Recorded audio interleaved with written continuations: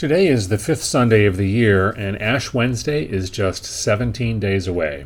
So are you ready? You are really in trouble if you still have your Christmas lights up.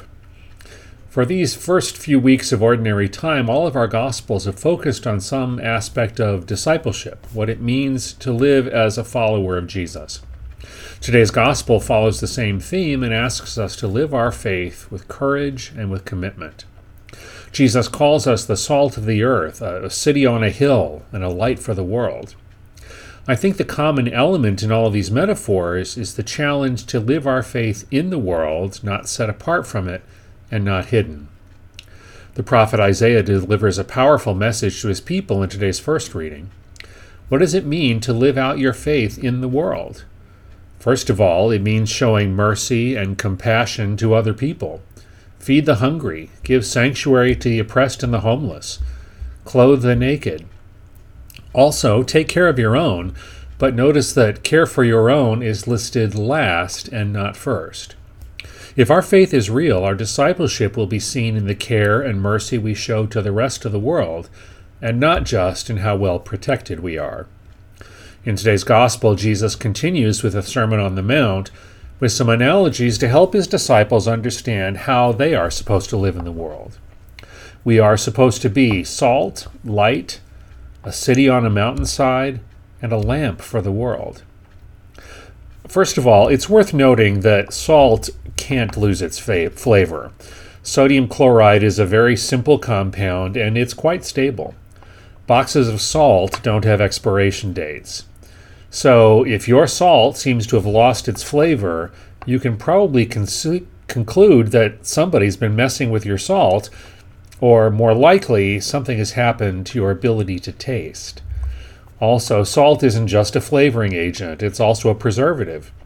In the ancient world, one of the few means people had to preserve food was to dry it with salt. So, what could it mean to be salt for the world?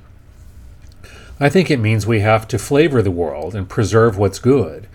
We have to make our presence known not in overpowering the world's other flavors, but by enhancing and complementing them. We also should be preserving those things that might otherwise be spoiled or wasted.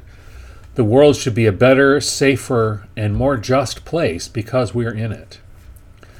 And our presence in the world should be clear for everyone to see and available to all. That's being a city on a mountainside. In the midst of the world's storms, our faith should be a place of refuge and safety that welcomes everyone. Ours is a faith that has no secrets.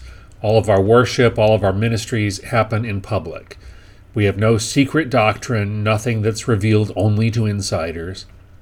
If anyone claims to be Christian and then says that they have some kind of secret knowledge, be very suspicious. We are a city on a hill that everyone can see and where everyone is welcome. There is no evangelization without hospitality, no sharing Jesus if we refuse to share our bread and our homes. Finally, Jesus says that we are light for the world. We tend to take light for granted.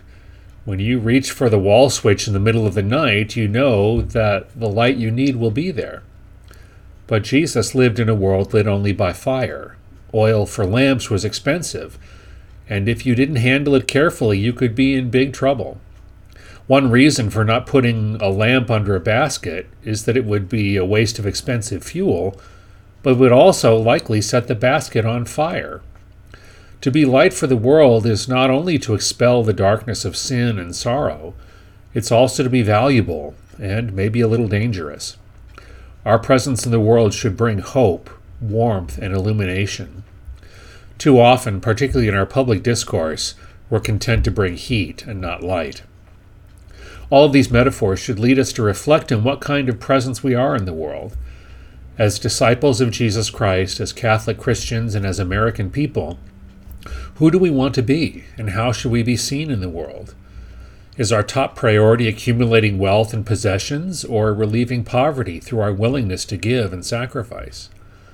Are we prepared to provide sanctuary for victims of war, disasters, and genocide? Or are we captive to fear and obsessed with our own safety? Is this the time to build walls or to build bridges? These are not political questions for us. They reach to the core of who we are and who Christ calls us to be. If these times seem dark, contentious, or fearful to you, remember the words of Isaiah.